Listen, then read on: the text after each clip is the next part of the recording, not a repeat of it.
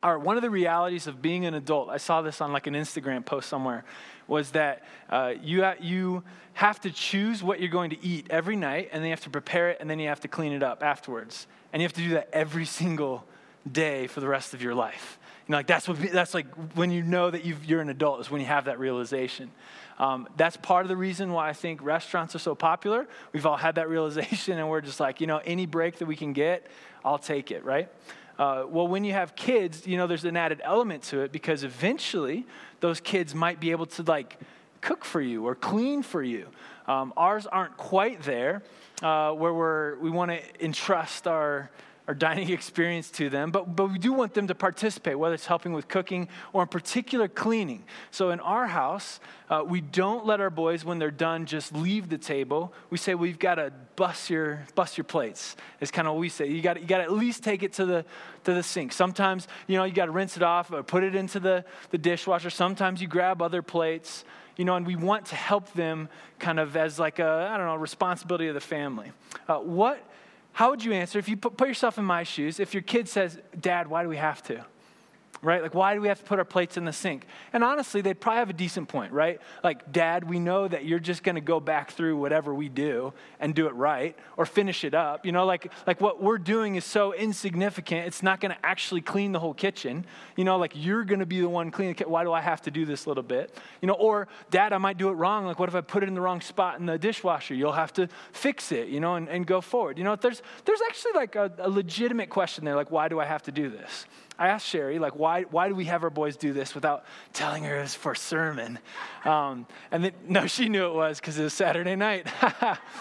No. And she goes, well, we say to do these things just to like participate in just bringing order back to the house. It's the chores, it's responsibilities. Most parents do something like this, where it's not like we're doing this just to be tedious or to make you work hard. We're essentially saying, no, participate with us in making things back right, putting things back in the order that they belong to. And that is probably why I have them do it. Not so that they're actually helping or making any difference. I mean, they are, and they're helping a little bit. One day they will, and one day they'll have this responsibility, but I want to help them see that they're part in kind of this bigger responsibility that we're all taking part of. We could ask the same question back to God: why do you want me to be so good? When we look at like ethical living, moral living, you look at teaching that the Bible tells us, like, why do you want me to do this? It's not like I'm going to change the world with my behavior. It's not going to be that significant. I'm not going to do it right. You're going to have to go back behind me and fix whatever I mess up, God. But a very similar answer is that God wants to invite us into this greater experience of him bringing order to the world. And so he's inviting us into living a certain way in order to participate, just like we're inviting our kids to help clean up. The passage we're in today is all about the do's and don'ts of Christian living. We'll read it and then we'll talk about it. So I probably should just read it and talk about it. I was going to give a little more of an introduction. Paul's talked a lot about who Jesus is, what we believe, who he is, what not to believe because of who we are in Christ. And now he's kind of going more to the direct, therefore this is what you do kind of portion of the letter. We're going to read Colossians chapter 3, verses 1 through 17. It's a big chunk. We're going to read it all together, and then I want to just kind of sit and think about it a little bit this morning. So open up Bibles. We've got Bibles on the little table scattered throughout. We'll have it up on the screen behind me. Pull out your phone. If you need to check your email, now's the perfect time to get it in while we're reading. Just kidding. Listen. All right, here we go. Colossians 3, 1 through 17. Since then you have been raised with Christ. Set your hearts on things above, where Christ is, seated at the right hand of God.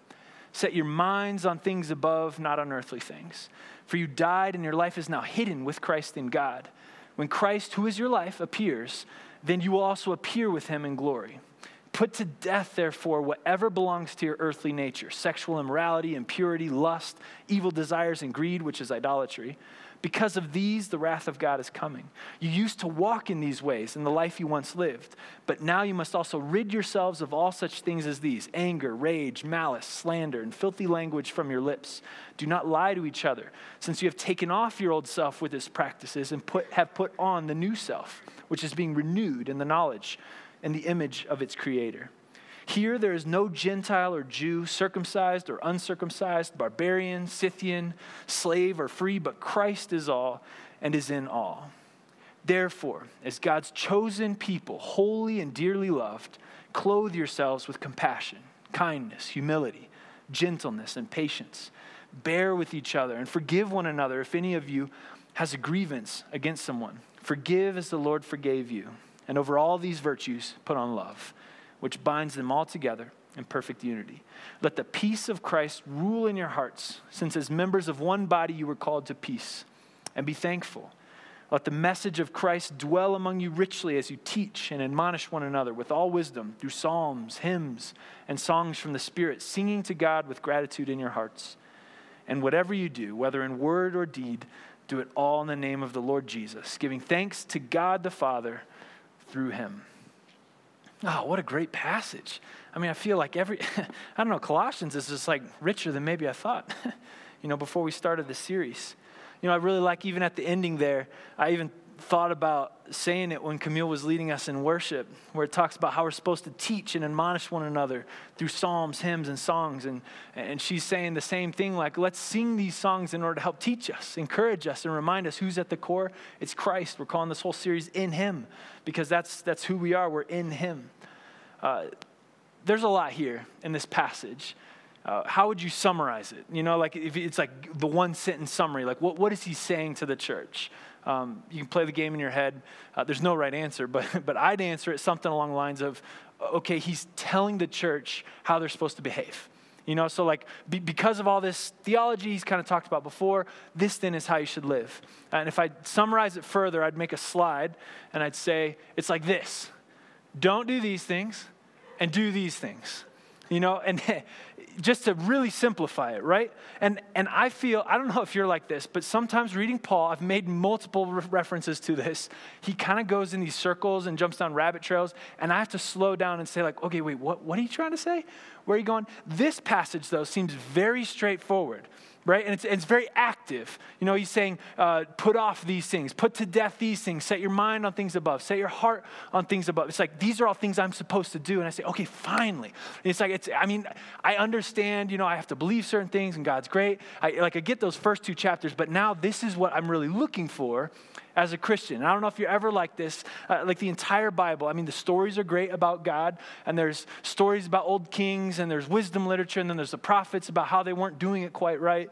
But what I really like about the Bible is when Jesus teaches me and says, do these things, or when Paul writes to the church and says, do these things, because those are, okay, that's what I'm looking for. And if, I probably wouldn't phrase it like this, but if that's what I'm looking for, at its worst, I'm probably looking at following Jesus in order to get ethical teaching, right? I want to know what to do. Because it's like, believing things, yes, I believe all those, whatever it takes, but I really just want to know what to do. And so, that's kind of anemic, right? If we're being honest, if that's our understanding of what the Bible is, or who Jesus is, that he just wants to give us the right behavior and we're supposed to live the right way. Maybe that's not you, but that's certainly present in our culture, or it's been there, right? Like if you grew up in the church, or you grew up in a family that says, this is what you have to do, and it felt like the emphasis was on behavior. Like, let's live a certain way. Don't do these things, but do these things. If we can get this right, you're living a good Christian life. And again, I don't know if that was your experience, but certainly that's a critique on the church. People that aren't in the church, or people that were in the church, are like, they just want to control your life, or it's just an ethical teaching. If we think of this just as moral teaching, ethical teaching, then why do we follow Christianity? This list itself looks an awful lot like Stoicism, like a philosophy back in Paul's day, which has some timeless wisdom to it, like deny yourself your own pleasures and desires that go out of control. Instead, live in love and service toward others. But we've got all sorts of different options that we can choose from today if we're just picking how to be good or how to live our life. Why should we follow Christianity? Or why should we hold on to Christianity if one of these do's and don'ts lists we don't really like, right? Like what if we're like, oh, actually that don't, I'd rather do, or we've got questions for it. Why would we follow it?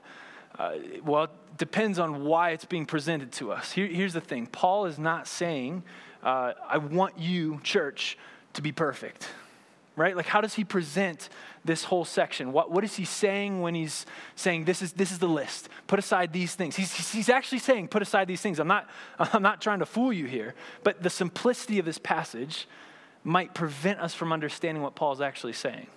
Because he says something like this in verse 6. Because of these, the wrath of God is coming. That's right after listing the vice list. And there we go, oh yeah, here we go. See, I knew it. God's up there in heaven. He's judging us. And if we step wrong or we do bad, boom, wrath of God is coming and the judgment's coming, right? But we say, if we can stay good, if we do enough good things, then God will bless us. Now again, that's bad theology, but it's definitely something we believe. It's definitely something I've heard people talk about. Well, I've got to be good enough so I can get blessed. Right? Or I don't want to be too bad. Otherwise, God's going to punish me in some way or prevent his blessing from coming. It's almost like, now I don't know which came first, but our understanding of God is tainted by Santa Claus. Now I don't know if it's because of our faulty understanding of God that we created the Santa Claus character, or if our Santa Claus character has influenced our view of who God is. But it's like, you better not shout, you better not cry, you better not pout. Why? Because Santa Claus is coming, right? Making a list, checking it twice, going to find out who's naughty or nice. So it's like, are we going to get coal on Christmas or are we going to get presents? We treat God the same way, right? Where if I can live good enough, I will get blessings from God. But if I step into that don't call him too often, I'm getting coal from God, right? That's false. And that's actually not what Paul's saying. He's saying because of these, the wrath of God is coming, as in God's wrath is going to eliminate all those vices. Ultimately, that's what he did on the cross, where he's completely erasing sin and death and evil. And so Paul says, well, throw those off. Those aren't going to make it anyway. Put on the new self. This is who you are. He says, you have taken off your old self with its practices and have put on the new self, which is being renewed in knowledge in the image of its creator. There's this old self, which is going to die, that in God's wrath, he's going to eliminate all those vices where only these virtues remain. So you might as well throw it away anyway and start living into your future. This is what Paul's saying, why we live in this way, why these ethics are important. We live out who we will become in Christ. So it's who we are becoming because of our identity in Christ. That's how we live. We live as if that person is our reality. When I was in high school, I watched this show called What Not to Wear. And it was one of those reality TV shows where people could nominate their friends that were especially poorly dressed. And then these two fashion blogger, expert commentators, TV personalities would come to their house and they would say, so-and-so thinks that you have terrible style, but we will give you a 1-week makeover of your entire wardrobe. You have to give us control over everything that you currently own, and then we will give you $5,000 to shop for a brand new wardrobe. And so if they accept, then they let these people walk in. I watched this show hoping that someone would secretly nominate me, but here I am wearing what I wear, It never happened. But anyway, if they accepted, then these fashion bloggers would come into their house and they'd open up the wardrobe, the closet, right? And they'd be like, ooh, terrible. They're oh no, that's my favorite pair of jeans. I've had them since high school. They're I know it looks like it. It's get with the times, and hey, they're real snarky and kind of, funny. And they'd have this giant garbage can and they'd make the person throw away their beloved hoodies and their over baggy jackets and blouses that didn't work or whatever it was, out of style. All the while they try to teach them, right? Okay, this is actually what's going to look best for your figure, for your complexion, for your profession, whatever it is. This doesn't fit. This doesn't fit. This is all right. Toss it all out. And then they sit down with them and they make rules. They say, here's what you're going to need in order to dress well. You're going to try to find things that have this kind of cut or this kind of color or this kind of style, whatever it is. And they say, now go. They take them to New York and then they go shop around all these fancy stores. And then at the end of the day, tell us what you bought. And so they'd go buy different things, and then they'd come show these two fashion bloggers, which had been, ripping on them the whole time. And they have to show, look, I understood. Let's see, look, this looks good on me. And it's funny because some people got it, right? And it's ooh, yeah, that's working for you. Other people didn't. They went right back and bought the same things that they were no, throw that out. And it was so funny because they're all right, look, you doing this or not? It's you have to return that. That broke the rules that we had given you on what you're supposed to wear or what not to wear, right? And so then they make them go back to the store, return it, and buy things. It's that's kind of the understanding I have of what God's doing with these ethical teachings, where he's look, if you accept, if you say, yes, you can be Lord of my life, you can come in here, well, then God's going to go through our wardrobe and say all right, well, that's got to go. That's got to go. Here's the new rules of everything you have to have. ultimately, all those things that are out of style, by the end of the week, you're not going to own them. So you can either throw them away now or later, but they're not going to be part of your wardrobe at the end. And so God's saying, like, look, all these behaviors, all these don'ts on the list. Here, I'll go back to the slide. All of those things, those won't make it. When I come back and I restore all things, those things won't be there. So you might as well just toss them out now. Instead, do all these things. This is what will survive. This is who I am. This is what I'm bringing to the world. Put these on. This is how you're supposed to dress. And so what Paul is saying here to the church in Colossae is that we live out who we will become. You know, where it's not so much where God's judging us or we're trying to degrade ourselves and be good enough. You know, we talked about being in that math class and God's the teacher checking us off every week. Paul's not presenting that perspective. He's saying, no, you're a new person now in Christ, so you might as well act like it. You might as well dress like it. But here's the other thing. I think that's something that is relatively easy for us to understand. But Paul isn't just looking at creating individuals that are perfect. You know, again, the way that he frames it, he's not saying, all this great theology in Colossians. All right, now let's talk to each one of you. We've got to get you guys better, right? Like you are dressing poorly, right? Like you need help. He didn't present it like that. Not here. He's thinking much bigger. And so I want to invite us, when we look at ethical teaching or we look at the do's and the don'ts of being a Christian, let's step way back. You've got to be careful on the stage. But taking the whole thing, look much bigger. See, because when Paul puts this list together, there's a theme.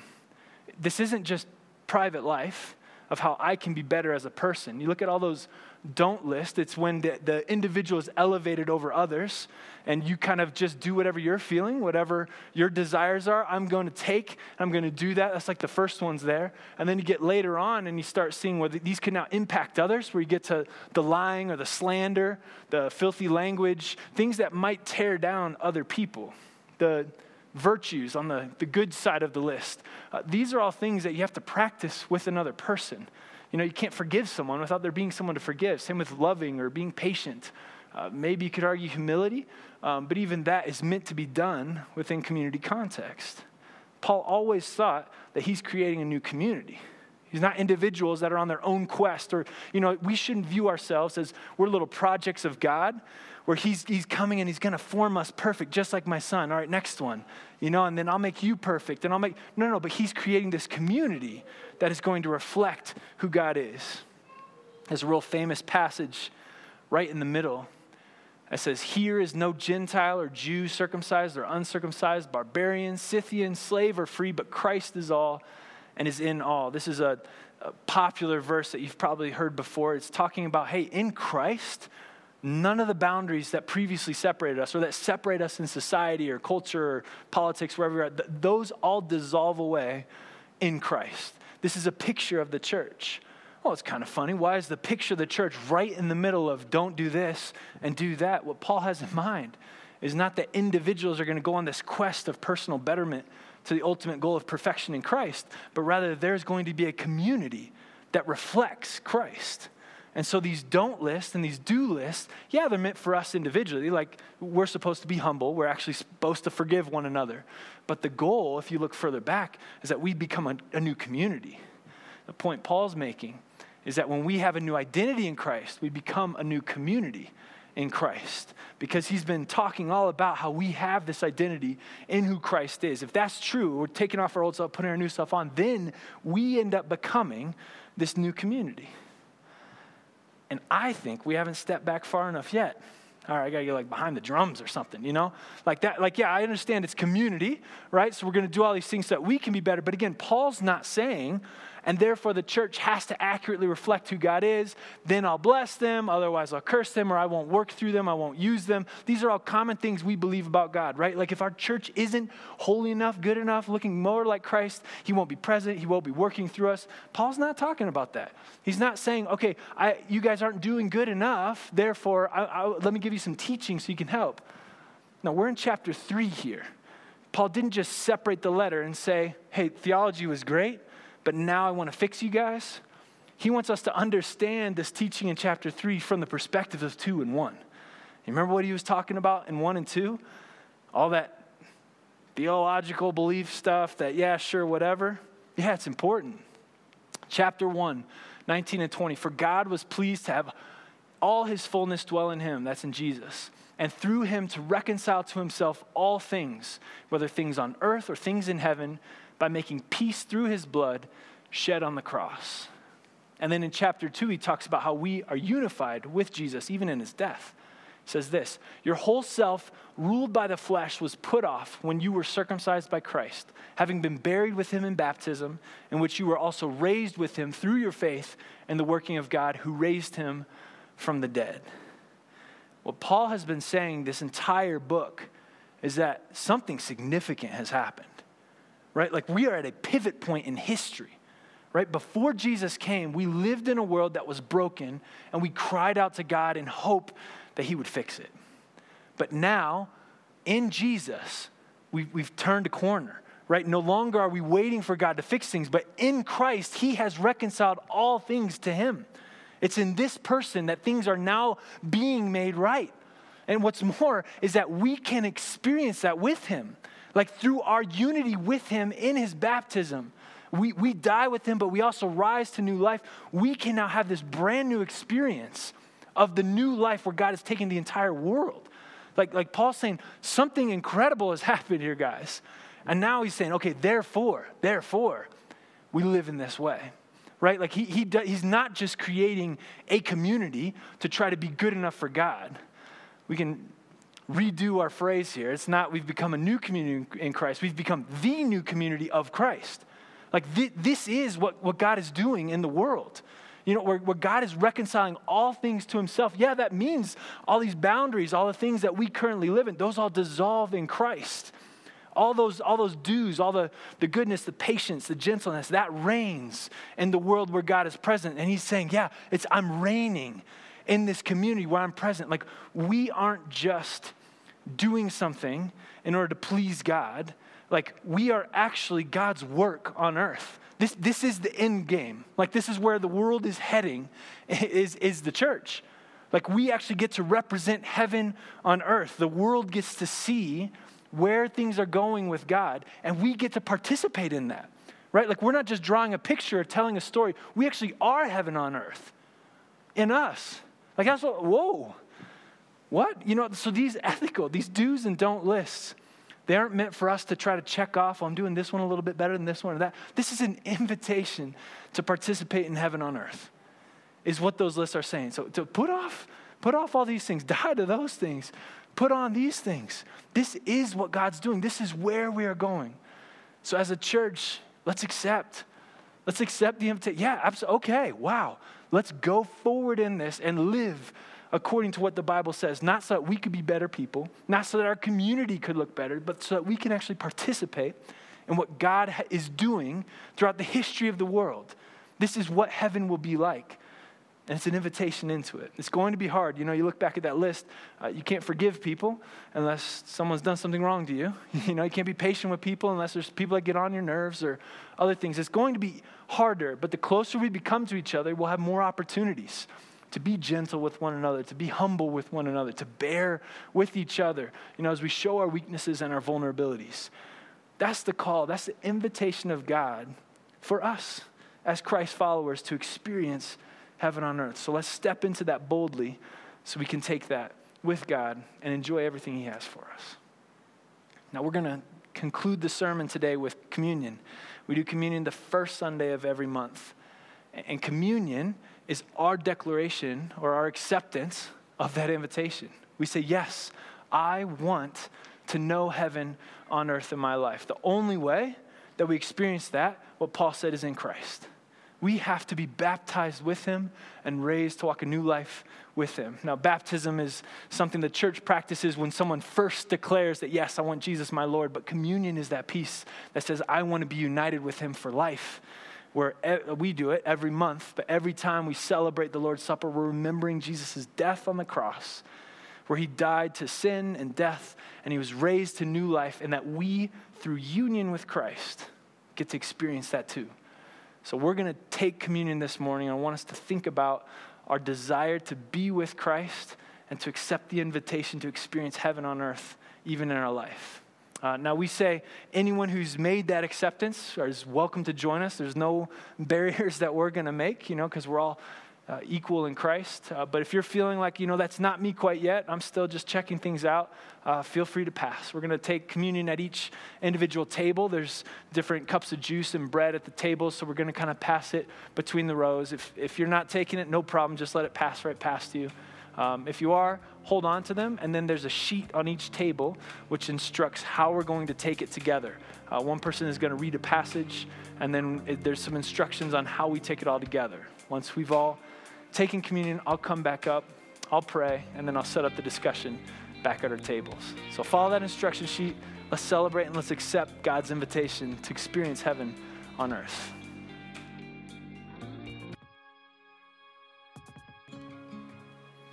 All right, would you guys all bow your heads and hearts with me as we pray? Dear Lord, we thank you for everything you've done, for everything you are. We thank you for how you instruct us, and we see that this is just a part of how you are inviting us to be a part of the new heaven and the new earth that you are building, that you are reconciling all things to yourself. We thank you for that. We ask for your grace. We ask for your life. We ask for your Spirit to be in us. Help us make those decisions, throw away the old clothes and put the new clothes on that you have for us, Lord. We want that. We want to know you. We want to know the life that you are bringing to this entire world. We thank you that you have chosen to allow us to be a part of that. May you reign in our life, individually and communally, and throughout the entire world in your church. We love you, Lord. In your name we pray. Amen. All right, now we are going to have some time for discussion questions. I've got 3 questions from this passage, but feel free to talk about whatever in the passage that's on your heart. Here are things for us to think about. One is, what might a church service look like if it followed Colossians 3? You can also use Colossians 2 and Colossians 1 as well. Obviously, we have our own way of doing things, but if you read how Paul is describing to the church that they're supposed to be engaging and interacting, what would it look like, or what features do you think were there present for this Colossian church? Number 2, why do you strive to live ethically? Why do you strive to do good and not evil? You can answer this from the wrong reasons or from the right reasons, however you want to engage with this question. And then also, number 3, how can we encourage each other to these ethical standards? This one I think is the hardest one. If this is our invitation from God to participate in what he's doing, how can we help each other participate in these areas that are usually off limits, where you don't normally comment on someone's gentleness in their life? What does that look like for us as a church to help encourage one another toward these things? All right, so let's take probably about 10 minutes and pick whichever question you want. Talk with each other. Let's interact and engage with this passage of Scripture.